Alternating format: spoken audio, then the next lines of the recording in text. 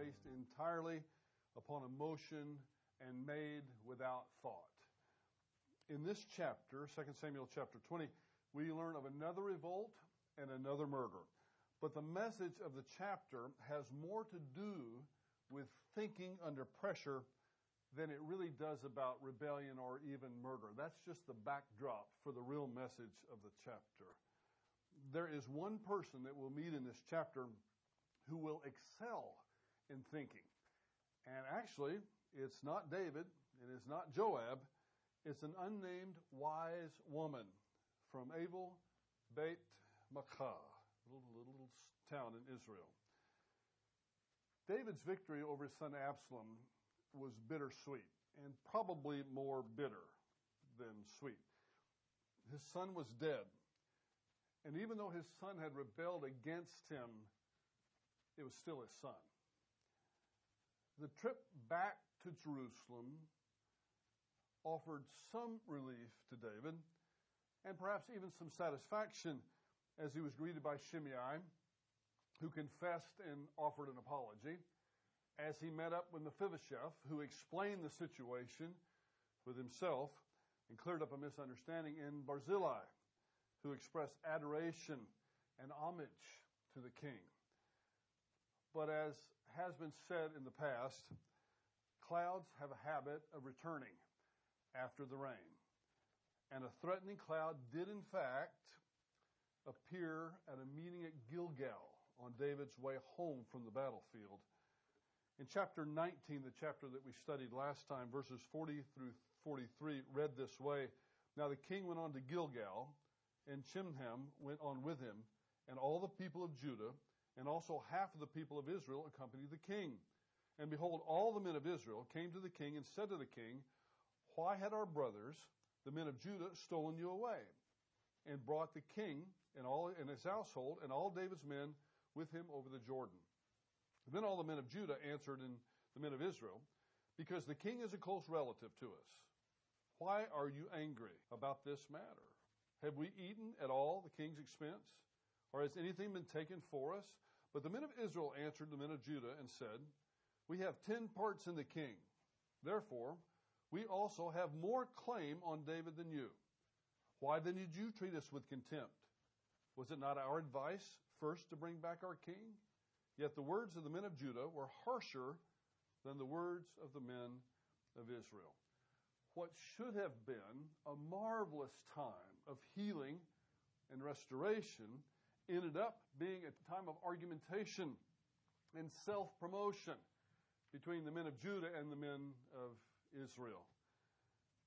Then, as chapter 20 opens, we meet a fellow named Sheba, who the text describes as a worthless fellow. The Hebrew behind that term worthless is Belial, which you probably remember from the New Testament, that's used of Satan twice. Belial can also mean, in addition to worthless, it can mean good for nothing, or wicked, or maybe even destroyer, which is probably why it's used of Satan in the New Testament.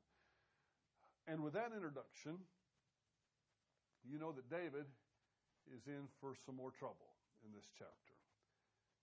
Chapter 20, verse 1, Now a worthless fellow happened to be there, and we're talking about at Gilgal, at this meeting where everybody starts arguing. Now a worthless fellow happened to be there, whose name was Sheba, the son of Bichri, a Benjaminite, and he blew the trumpet and said, We have no portion in David, nor do we have the inheritance in the son of Jesse. Every man to his tents, O Israel. So all the men of Israel withdrew from following David and followed Sheba, the son of Bichri, but the men of Judah remained steadfast to their king from the Jordan even to Jerusalem. So as a result of all this fussing and fighting that took place at Gilgal, one fellow, Sheba, decides, that's enough of this. We're not going to ever get along with you men of Judah. We're leaving. We're out of here. The text doesn't tell us specifically that Sheba called for an armed rebellion against David. Simply that he called for the removal of support from David. But that's a bit like saying, you're not being fired, we're just not going to renew your contract for the next season. Effectively, it amounts to the same thing. So by withdrawing his support and calling upon all the men of Israel to leave this meeting at Gilgal, he has, in effect, started a second rebellion. First, the Absalom rebellion, and on the heels of the Absalom rebellion, the Sheba rebellion. The men of Judah stayed, the rest left. So that's the situation. Now, what's David going to do about it? In verses 3 through 7, then David came to his house at Jerusalem, and the king took the 10 women, the concubines who he had left to keep the house, and placed them under guard, and provided them with sustenance, but he did not go into them. So they were shut up until the day of their death, living as widows.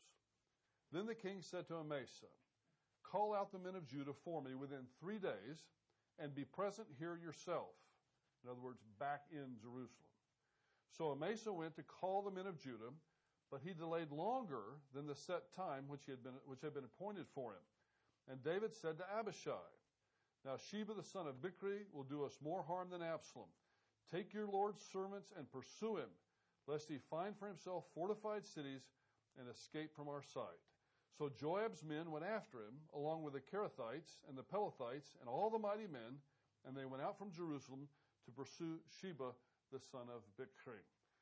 This is different from the Absalom revolution, because David sees this one coming. He didn't see the Absalom revolution coming. Perhaps he should have, but he didn't see that coming. And here he takes 3 steps to defend himself from this new revolution. The first step is that he secured his concubines. Absalom had used these women, or probably more accurately, he had abused these women to make a point to the people of Jerusalem that he's now the man in charge of Jerusalem. Remember, he had sexual relations with these women in broad daylight in front of all of Israel. David is going to make sure that that never happens again, at least not to these women. It's speculated about, and I wonder, but perhaps David also desired at this point in his life to abandon his old ways and be faithful to one woman. It looks like that might have been what he had in mind, because at least from here on out, Bathsheba, Solomon's mother, is the most prominent woman in his life. So maybe he wanted to start afresh and remain faithful to one woman from here on out. It's hard to say what his intentions were, but he does provide for the care of these women for the rest of their lives. True, in effect, they are under house arrest, but they're treated well. It's not a perfect situation, but probably the best that David can do under the present circumstances. So that's the first thing he does in this plan to hold off Sheba, son of Bichri, in this second revolution. Then David, the second step, then David orders his new commander, Amasa. And you'll recall, Amasa was the commander of Absalom's forces.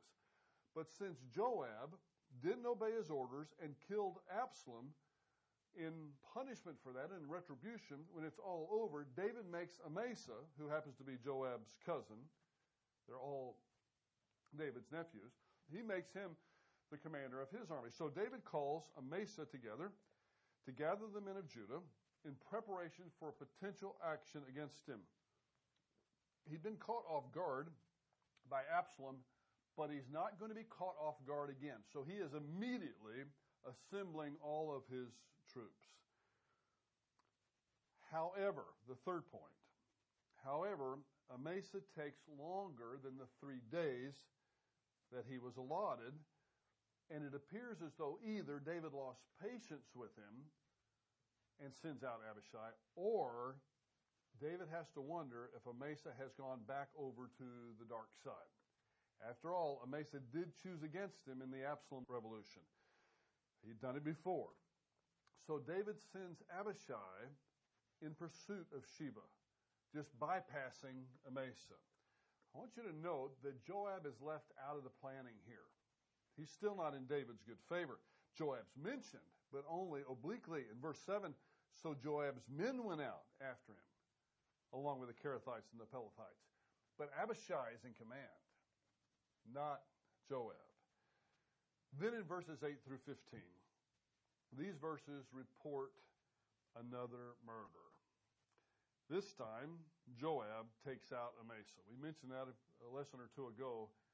that Joab doesn't take rejection well, especially when his power is what's at stake. Joab is such an enigmatic character. Sometimes he seems as good as gold. He seems like a warrior's warrior who is extremely loyal to David.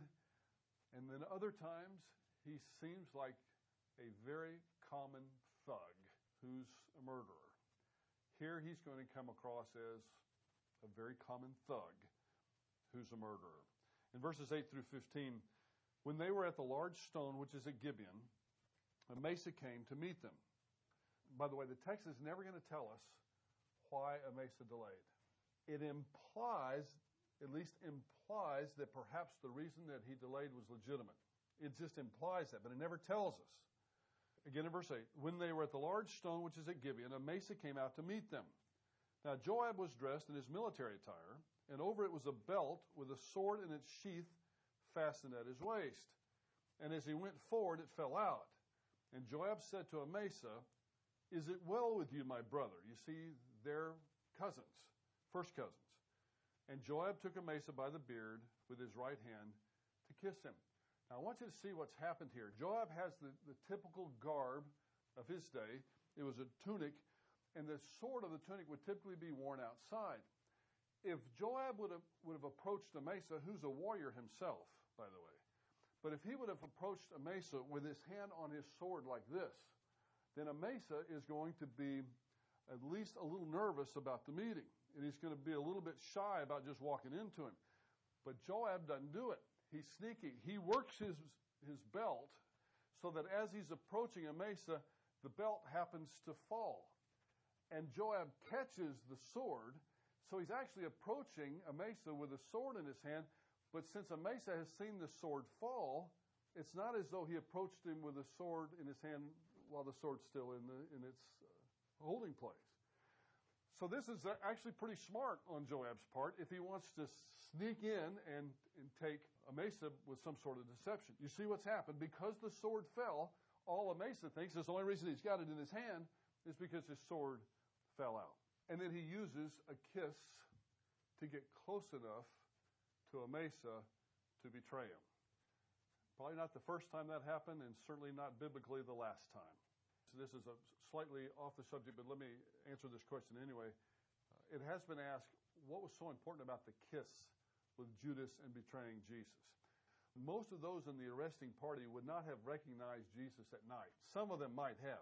But the whole idea of going and Judas going and giving Jesus a kiss, and Jesus saying, "So you're betraying the Son of Man with a kiss," that was to identify Jesus to people that probably wouldn't have recognized him. But that excursus aside, back to 2 Samuel chapter 20, verse 9. So Joab said to Amasa, "Is it well with you, my brother?" So he disarms him by first having the sword fall out and catching the sword with his hand.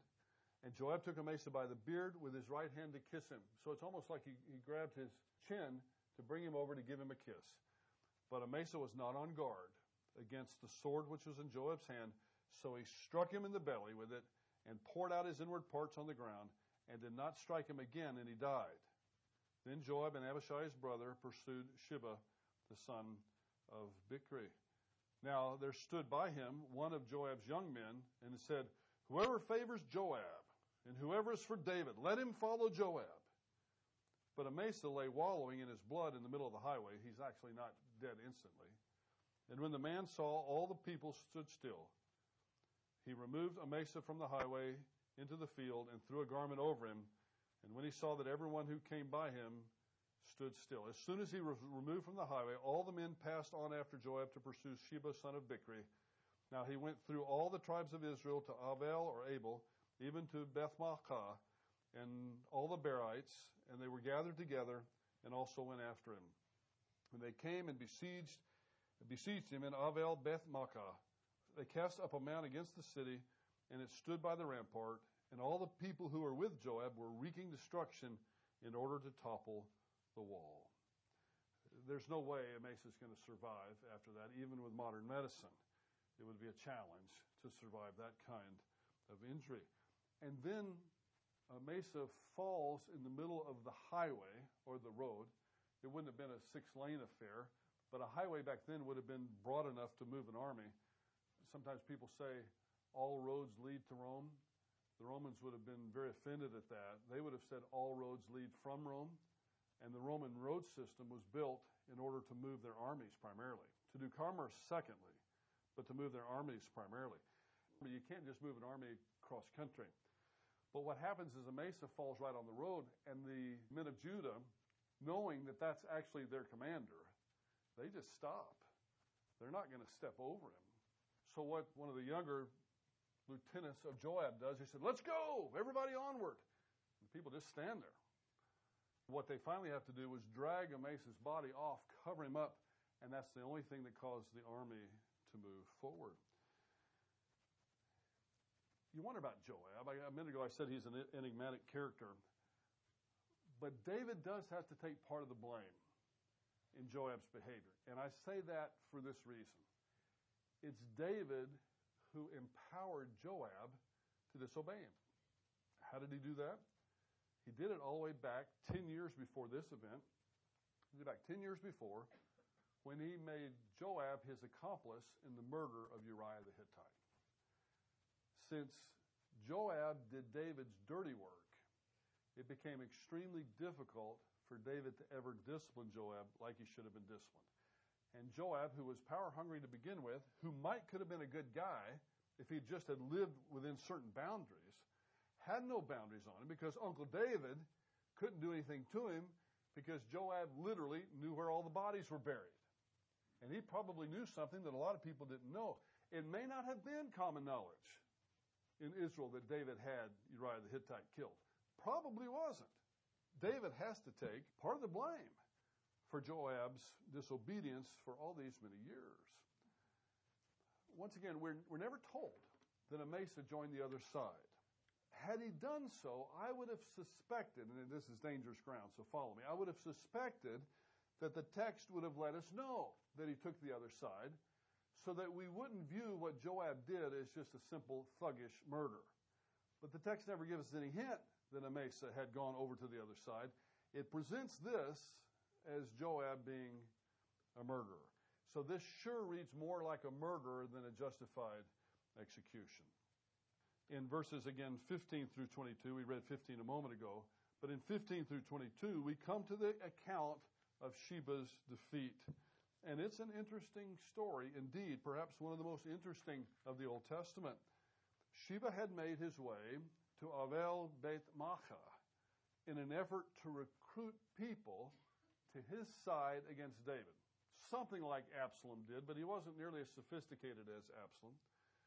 And after the murder of Amasa, from this point on, it appears that Joab has said, more or less, I'm in charge here.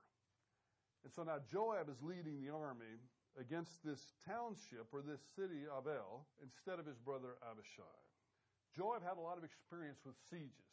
He was, after all, a very competent military commander and began immediately to build a Masada-style ramp to eventually topple the city. This must have taken just a little bit of time in order to build this ramp up the wall. I have no doubt, as Joab's doing this, that he feels like he's doing what David would have wanted him to do. I also have equally no doubt that when he stuck that sword in Amasa's belly without getting any explanation as to why he was 3 days late, I also have no doubt that David would have been very disappointed at Joab doing that. So as wrong as he was about taking out Amasa, I think he's being a military commander in obedience to what David would have wanted as he besieges this city. They had just seen the results of one rebellion, and they didn't have the stomach for another one. They wanted to put this thing to rest right away. So they have Sheba trapped in this city, and they want to put it into it right now. The problem is, if they put it into it the way Joab wants to put it into it, every man, woman, and child in that city is going to die because they have, in Joab's mind, been harboring this one who's in rebellion against David. So I think in that sense, what Joab is intending to do was obedient, but it's also something that's wrong and ill-advised. Anger appears to have gotten the best of Joab. And as far as he's concerned, everybody in that city is dead. Seeing that they're about to fall under those circumstances, A wise woman in this village decides that it's time for somebody to think and somebody to act rationally. And that's exactly what she does. Beginning in verse 16, then a wise woman, we don't know her name, but a wise woman called from the city, presumably from up on the wall, Hear, hear, please tell Joab, come here that I may speak with you. So he approached her, and the woman said, Are you Joab? And he answered, I am. Then she said to him, Listen to the words of your maidservant. And he answered, I'm listening. Then she spoke, saying, Formerly they used to say, They will surely ask advice at Avel. And thus they ended the dispute. I am one of those who are peaceable and faithful in Israel. You're seeking to destroy a city, even a mother in Israel. Why would you swallow up the inheritance of the Lord? And Joab answered and said, Far be it from me that I should swallow up or destroy. Such is not the case, but a man from the hill country of Ephraim, Sheba son of Bichri, by name, has lifted up his hand against King David. Only hand him over, and I will depart from the city. And the woman said to Joab, Behold, his head will be thrown to you over the wall. Then the woman wisely came to all the people, and they cut off the head of Sheba, son of Bichri, and threw it to Joab. So he blew the trumpet, and they were dispersed from the city, each to his tent. Joab also returned to the king at Jerusalem. I told you it was an interesting story. This is a pretty gutsy woman, if you think about it. You've got an army that's surrounding this city. They're about to do him in, and she stands up on the wall, apparently unafraid that she's going to be shot, and asks to see Joab. And then when he comes and dialogues with her, she accuses him of wrongdoing. So what you're about to do is the wrong thing. You shouldn't be killing everybody because you only want one person. That's wrong. Actually, it's also a violation of the very principles of fairness that King David has promoted and preached throughout his entire kingship, his entire leadership in Israel. She argues that Joab has no call to destroy an entire city, as they are peaceful people and by implication no threat to David. Also, she reminds him that people in that city are the Lord's chosen people. They haven't rebelled against David. Sheba son of Bichri has come to them. He's got no call to do what he's doing. So I think that's gutsy for her to point that out. By reputation, she also points out that this city is a place that was known as a location where disputes were typically settled. So she's saying, let's work this out. Let's talk about this. Let's think our way through this before we just go in and destroy everybody in the city. Amazingly, Joab is impressed by this woman's logic and relents, provided they turn over Sheba. I say amazingly because angry minds are seldom clear-thinking minds. That's why we, I believe, value leaders who can take a deep breath in crisis situations and consider all of the ramifications of any decision they might make before moving ahead with any particular option. I value that anyway. I don't want a hothead that's just going to push the button if they're having a bad day. And it's easy for a television commentator or a radio personality to wax eloquent on what should be done as soon as calamity strikes. But it's easy for them because they're not responsible for the decisions that are made or any possible negative outcomes of those decisions. And also, if things go wrong, they can just as easily blast the person who made the decision the next day on their television or their radio program for making some sort of rash decision, not thinking this thing through. Well, what kind of leader would do that? Well, the kind of leader that you wanted yesterday, but maybe not the kind of leader you want today. That's why I say it's amazing that Joab listened to her, because he is angry and he wants revenge and he wants to wipe everybody out. But yet this woman has a way with Joab. And as she stands on top of that wall and talks to him, he stops and thinks and reasons through what he's about to do. Well, as soon as the woman goes back and talks to the citizens, they heartily agree. I don't know how it happens, but they subdue Sheba, and they decapitate him and throw the head over the wall to demonstrate to Joab that they had done what they had promised that they would do. And so this rebellion comes to an end with a surgical strike and without the loss of life that marked the Absalom revolution, all because of the sage advice of this one woman. The Old Testament scholar, Walter Brueggemann, commenting on this particular episode, wrote this: "Wise words override ruthless policy." At the end, not only the woman, but the city are saved. Something of David's dignity and self-respect are also rescued from Joab's mad, obedient intent.